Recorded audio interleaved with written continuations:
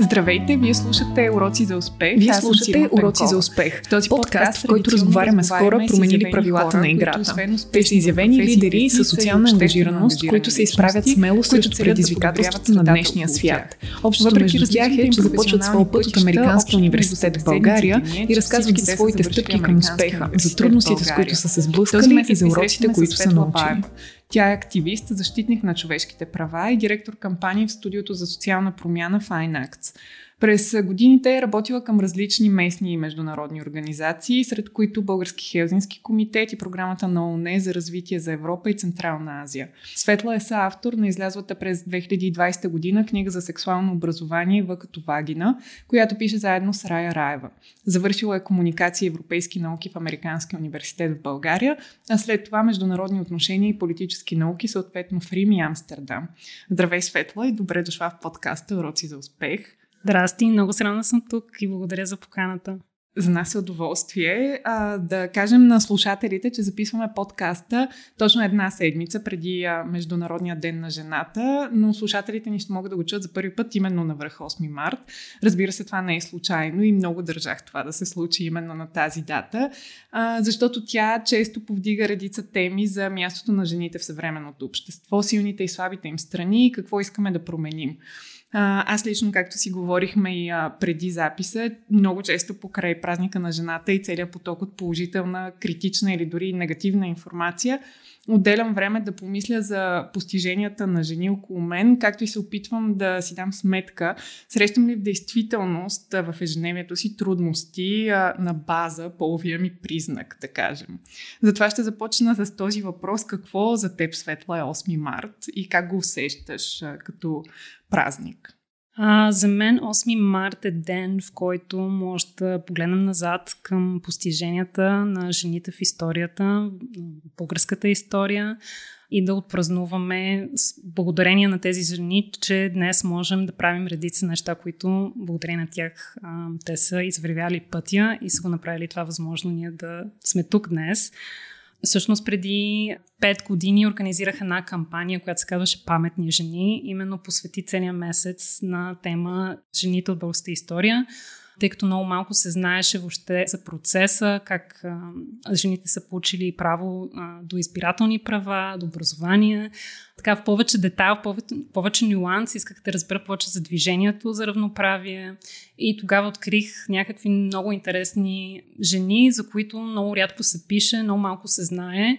Те са изследвани и са описани в ред научни изследвания от преподаватели в Софийския университет, но всъщност извън това в онлайн пространството няма никаква информация. И аз мисля, че всеки март това е повод ние да се замислиме къде сме, благодарение на кое и какво още може да свършим.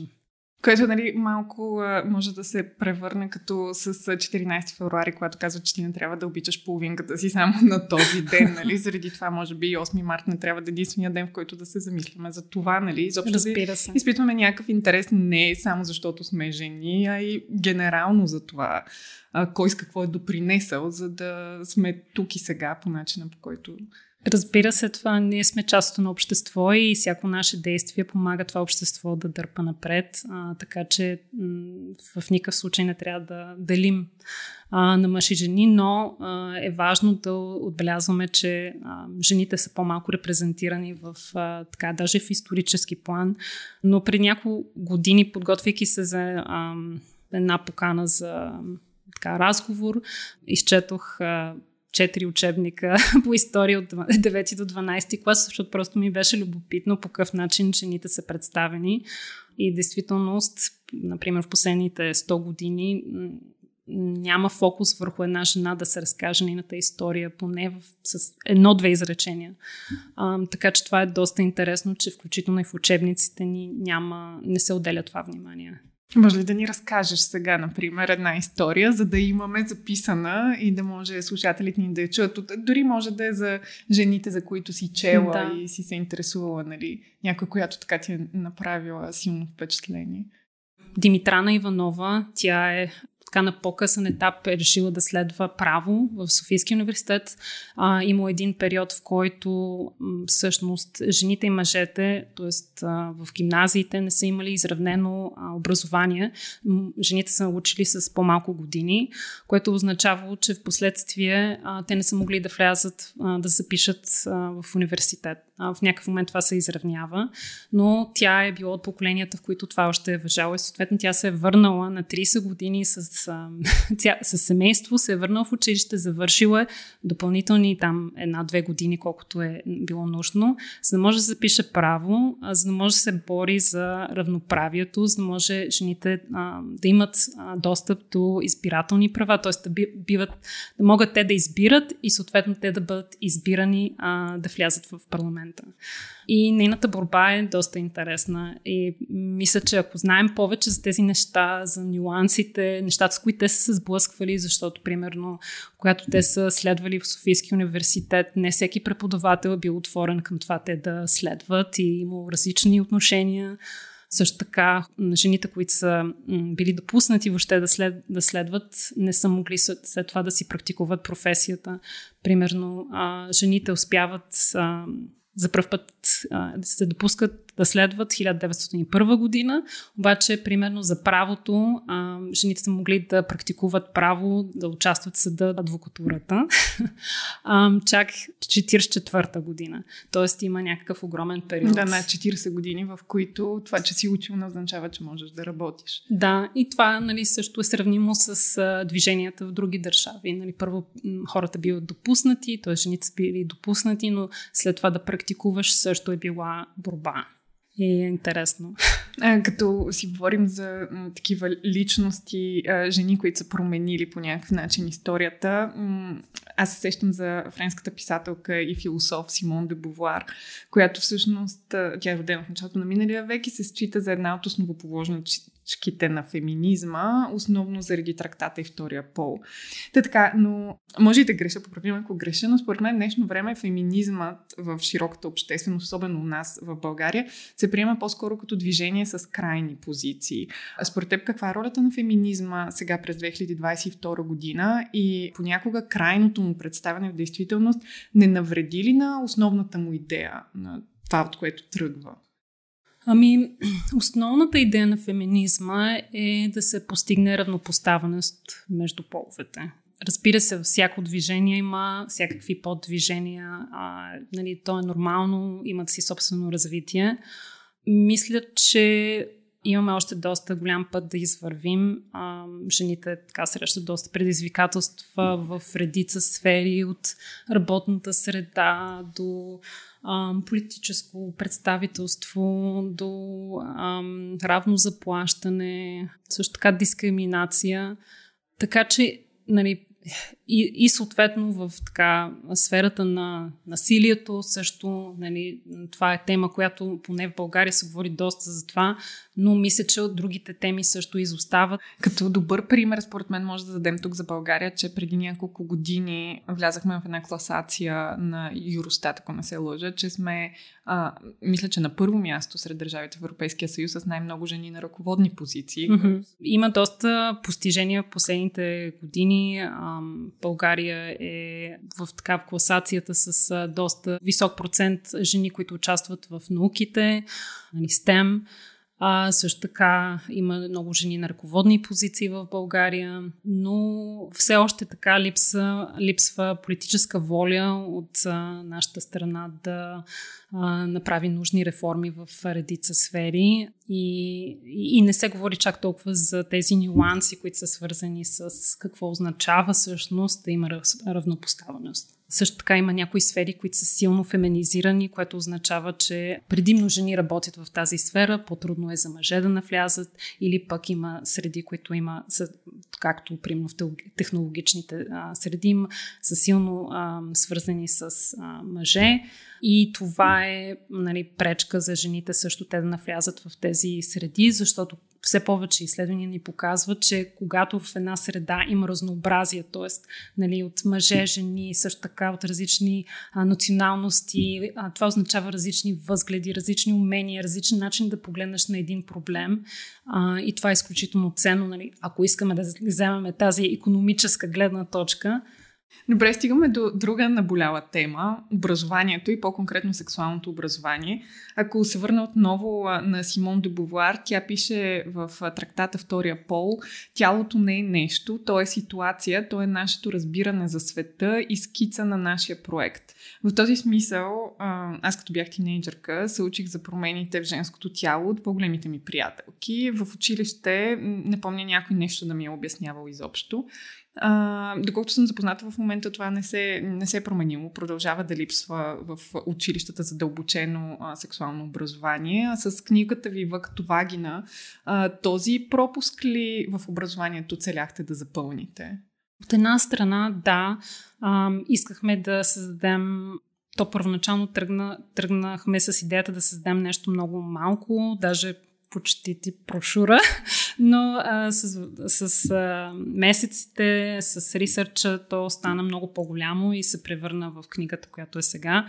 От една страна, да, нали, искахме да отговорим на тази липса, но също така да създадем някакъв материал, който може да се ползва от вече многото организации и социални работници и активисти, които работят в тази сфера, свързана с сексуалното образование. И също така някакси се стреснахме от статистиките, с които се сблъскахме, нали, че има висок процент нежелани бременности при момичетата между 14 и 19 в България, че средната възраст за първи полов контакт е 14 години, което е доста рано в сравнение с други държави. И това е именно следствие на това, че липсва сексуално образование в училищата. И другата мотивация някакси беше, че искахме да предадем нещо на момичета от момичета и искахме да предадем тези знания и тези притеснения и да отговорим на тези притеснения, които ние самите сме имали, израствайки, защото не мисля, че е нужно, вече като имаме толкова много информация, не мисля, че е нужно младите хора да преминават през същото нещо. Всъщност, вие сблъсквали ли сте се като тинейджърки с същия този проблем? Търсили ли сте изобщо информация? Да, лично аз като израствах, нямаше интернет, можеш само да разчиташ на библиотеката. Така че, или нали, някой да ти купи книга, която ще е по темата, може би. Но тогава спомням, че много от книгите бяха малко отблъскващи. Героите в книгите бяха така доста детски, детински и нали, това е една от причините всъщност да работим с едни страхотни илюстратори, за да създадем истински герои, в които ти самия можеш да се видиш. Аз лично, тъй като дълго време съм живяла в чужбина, имах възможност, може би 1-2 класа имах посветени на сексуалното образование, но повече това нямах. И в последствие, като се върнах в България, в гимназията също нямаше. И тя е елитна гимназия и се учудих, че няма такова нещо. Така че някакси минаваш през живота, проба грешка, каквото се случи. Това аз лично съм преживявала моменти, които нали, хубави, не толкова хубави заради това. Това също ми е мотивация да напиша книгата заедно с авторката Рая. И да, искахме най-вече да създадем един верен гид на всяко момиче и не само, за да имат поне начално така някакви напътствия в живота. И всъщност книгата е предназначена именно за момичета между 12 и 14, защото в България сексуалните отношения започват около 14 годишна възраст и съответно искахме да хванем момичета преди това, за да може те да се чувстват по-подготвени. А в други държави, където всъщност има разработени учебни програми за всяка възрастова група, се вижда, че първият полов контакт се измества и по-късно. Примерно в Холандия 17 години. Тоест изводът е, че когато имаш достъп до знание, взимаш решението, нали, това да се случи по-напред във времето.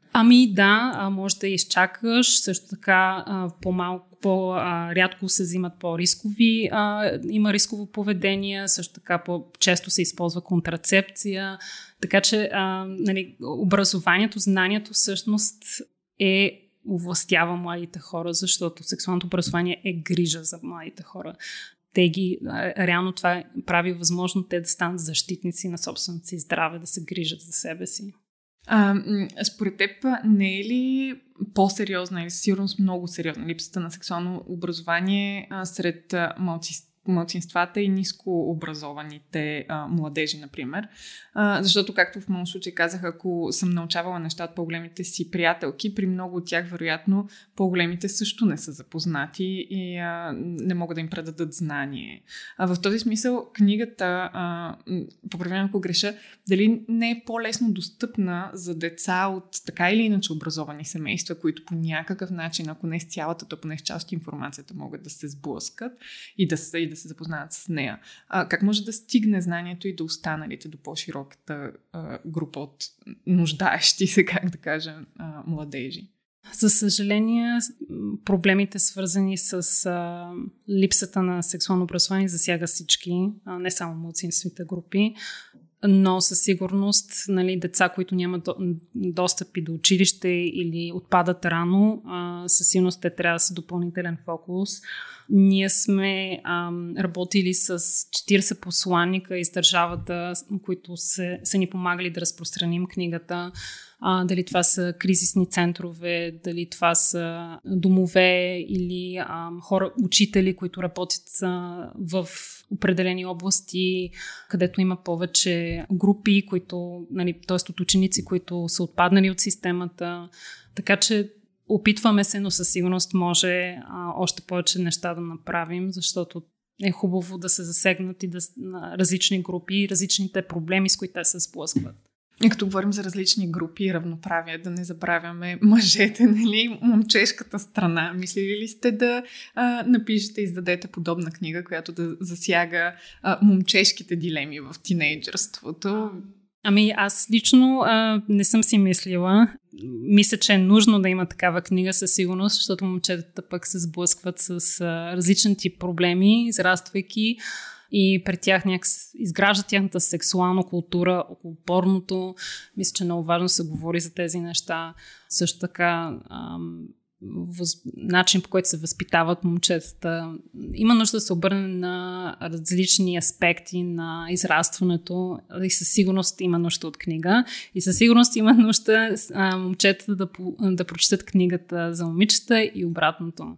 Според класацията на World Economic Forum от март миналата година, Исландия заема челно място сред държавите с най-силно изразено полово равенство. Класацията се изготвя на база икономически възможности, образование, здравеопазване и политическо лидерство. За да кажем на слушателите, Исландия е на първо място, следвана от Финландия и Норвегия, все северни държави, което може би до някаква степен не ни изненадва. На шесто място се намира Намибия, а на 10-то Швейцария. И в тази връзка ти на коя държава би искала да прилича България в това отношение, когато говорим за полово равенство? Какво би искала да се промени? Като дори да не е на някоя конкретна държава, то може да вземем добри примери от някои други, които да евентуално да ги използваме и тук. Вероятно може много добри примери да се вземат. Ако трябва нещо, примерно свързано с сексуалното образование, това, което винаги ми е било супер интересно, в Англия, във всяка област има клиника, която се занимава с сексуално образование за младите хора, където са отворени за въпроси, където раздават презервативи, дават лекции за различните видове контрацепция. И мисля, че такива места са изключително важни да младите хора да имат достъп до такова нещо. Стигнахме до финалните блиц въпроси. След като си получила образованието си, сега ти образоваш публиката, нали, младите момичета, може така да кажем. Малко ще те върнем назад във времето, когато си била част от Американския университет, и започваме с това по какъв начин студентските ти години според те повлияха на пътя, по който си тръгнала след това и мястото, където се намираш днес. Мисля, че на първо място това са приятелите, т.е. хора, с които се запознах там, мрежата от хора, които ме подкрепят, които и до ден днешен се виждаме всяка година и даже с някои от тях и работя. И също така уменията, с които някакси излязах от университета, мисля, че те са ме подготвили добре, така че да му се справям в различни ситуации. Как реши да кандидатстваш в Американския университет в България? Помниш ли как е това решение? Всъщност, ОБГ ми беше втора опция, защото аз исках да следвам биология и ме бяха приели в Канада, но тъй като бях получила частична стипендия, нямаше как да си го позволя. Реших да запиша европеистика и комуникации и журналистика в ОБГ, но в смисъл за миг не съжалявам за тази промяна. Да. А кой е преподавателят, който е оставил най-голям отпечатък върху теб през тези години? Трудно да се каже. Може би всичките преподаватели от отдела, които са с масови комуникации, Арнолд Ван Линден, Динкова Спировска, но също така и други професори, като Смината на Сой. Тя, за съжаление, не е сред нас вече, но беше изключителен човек. Кой е най-важният урок, който получи там? Като цяло в АЛБГ така те хвърлят надълбоко и мисля, че това е доста ценно, защото научаваш на какво си способен, какво харесваш, научаваш повече за себе си, научаваш как да се справяш с различни ситуации, да се доближа малко повече до какво искам да правя. Каква си представяше, че ще станеш, когато започваше да учиш в университета? Никаква идея. Абсолютно никаква идея. Аз всъщност, както казах, исках да следвам биология и минах тотално друга посока в комуникации и европейстика. И честно казано, даже никога не съм си представила, че ще се занимавам с комуникации в България, защото аз се върнах в 10-ти клас тук, не знаех български и беше огромно предизвикателство за мен. Как се измерва успеха в живота според теб? Мисля, че за всеки човек има различна представа за какво е успеха. За мен лично успехът е свързан с това да намирам смисъл в това, което правя, да се чувствам удовлетворена в края на деня, в края на седмицата, да съм заобиколена от хората, които ме обичат и ме подкрепят. Но също така има едно нещо, което е свързано с... всеки човек има притеснения, има страхове и когато и често те са ирационални, често те лимитират начин, по който виждаш себе си, начин, по който виждаш света, това, което си мислиш, че можеш да постигнеш. И съответно, ако успееш някакси да укротиш тези страхове и притеснения и да минеш напред, да продължиш напред и да постигнеш това, което искаш да постигнеш, това е за мен успех. Ти успяваш ли? Мисля, че е борба всеки ден, но се надявам, че от време на време, да. Мисля, че най-вече да можеш да се радваш на ежедневно ниво, защото много често си казваме, сега да го постигна това голямото нещо и после ще се чувствам успял. Но ако пропускаш всичко помежду, това, че ще постигнеш нещо в някакъв момент, означава, че си пропуснал някакви неща помежду. Така че наистина се радваш на процеса също. Да, който често е доста по-важен от финалната точка, колкото и тривиално да звучи, но наистина е така. Защото радостта от тези неща трае колко? Един ден, една седмица. Кои са 3 урока, които научи през последната година за себе си? При положение, че тя, сигурна съм, както за повечето хора е била доста динамична, продължава да е така. Да. Може би едно нещо покрай пандемията беше, че като цяло многото избор, който имаме, е доста разсейващ и разкъсващ понякога и ако, нали, всякакви сфери. И ако успеем наистина се фокусираме върху едно-две неща, аз лично видях, че за мен това доведе до някакво успокоение, до някакси успяване да се насоча към нещо, да задълбоча в нещо. Така че не трябва да подценяваме и това, че фокусът понякога е добро. Така че хубаво е да сме устремени и да преследваме някакви цели, които си поставяме, но е важно да може да, нали, се радваме на моменти тук и сега, да обръщаме внимание на хората около нас, да отделяме внимание на това, което се случва, защото нещата минават много бързо. И също във връзка с това, може би, както казах, хубаво да сме устремени, но трябва да сме гъвкави, да се отклоним понякога от пътеката, защото най-хубавите неща стават, когато се отклоним. Отклоненията понякога са най-вдъхновяващи. Коя е книгата, която ти се иска да беше прочела в университета? Мисля, че нямам една конкретна книга. Впоследствие, след университета, четах много художествена литература, свързана с теми като миграция, идентичност, защото това бяха теми, които мен ме вълнуваха като по-малка и мисля, че ще да ми бъдат полезни да ги прочета по-рано, т.е. в университета. Но както казват, по-добре късно, отколкото никога, така че... Ако можеш да разрешиш един проблем в обществото, кой би бил той? Може би... Значи има много проблеми в обществото, но някакси си мисля, че ако имаме повече емпатия към хората, които са различни от нас, това би ни помогнало да разрешим повечето проблеми. Защото понякога е въпрос на това да отделим внимание на нещо и да концентрираме усилията си там. Защото мисля, че решения има, нали, единственото е понякога да намерим този стимул. Както каза, две глави мислят по-добре от една, така че трябва да се отваряме и към други мнения и идеи. С какво мислиш, че би се занимавала след 10 години? Как си се представяш? Това е малкото интервю за работа. Все пак. Да.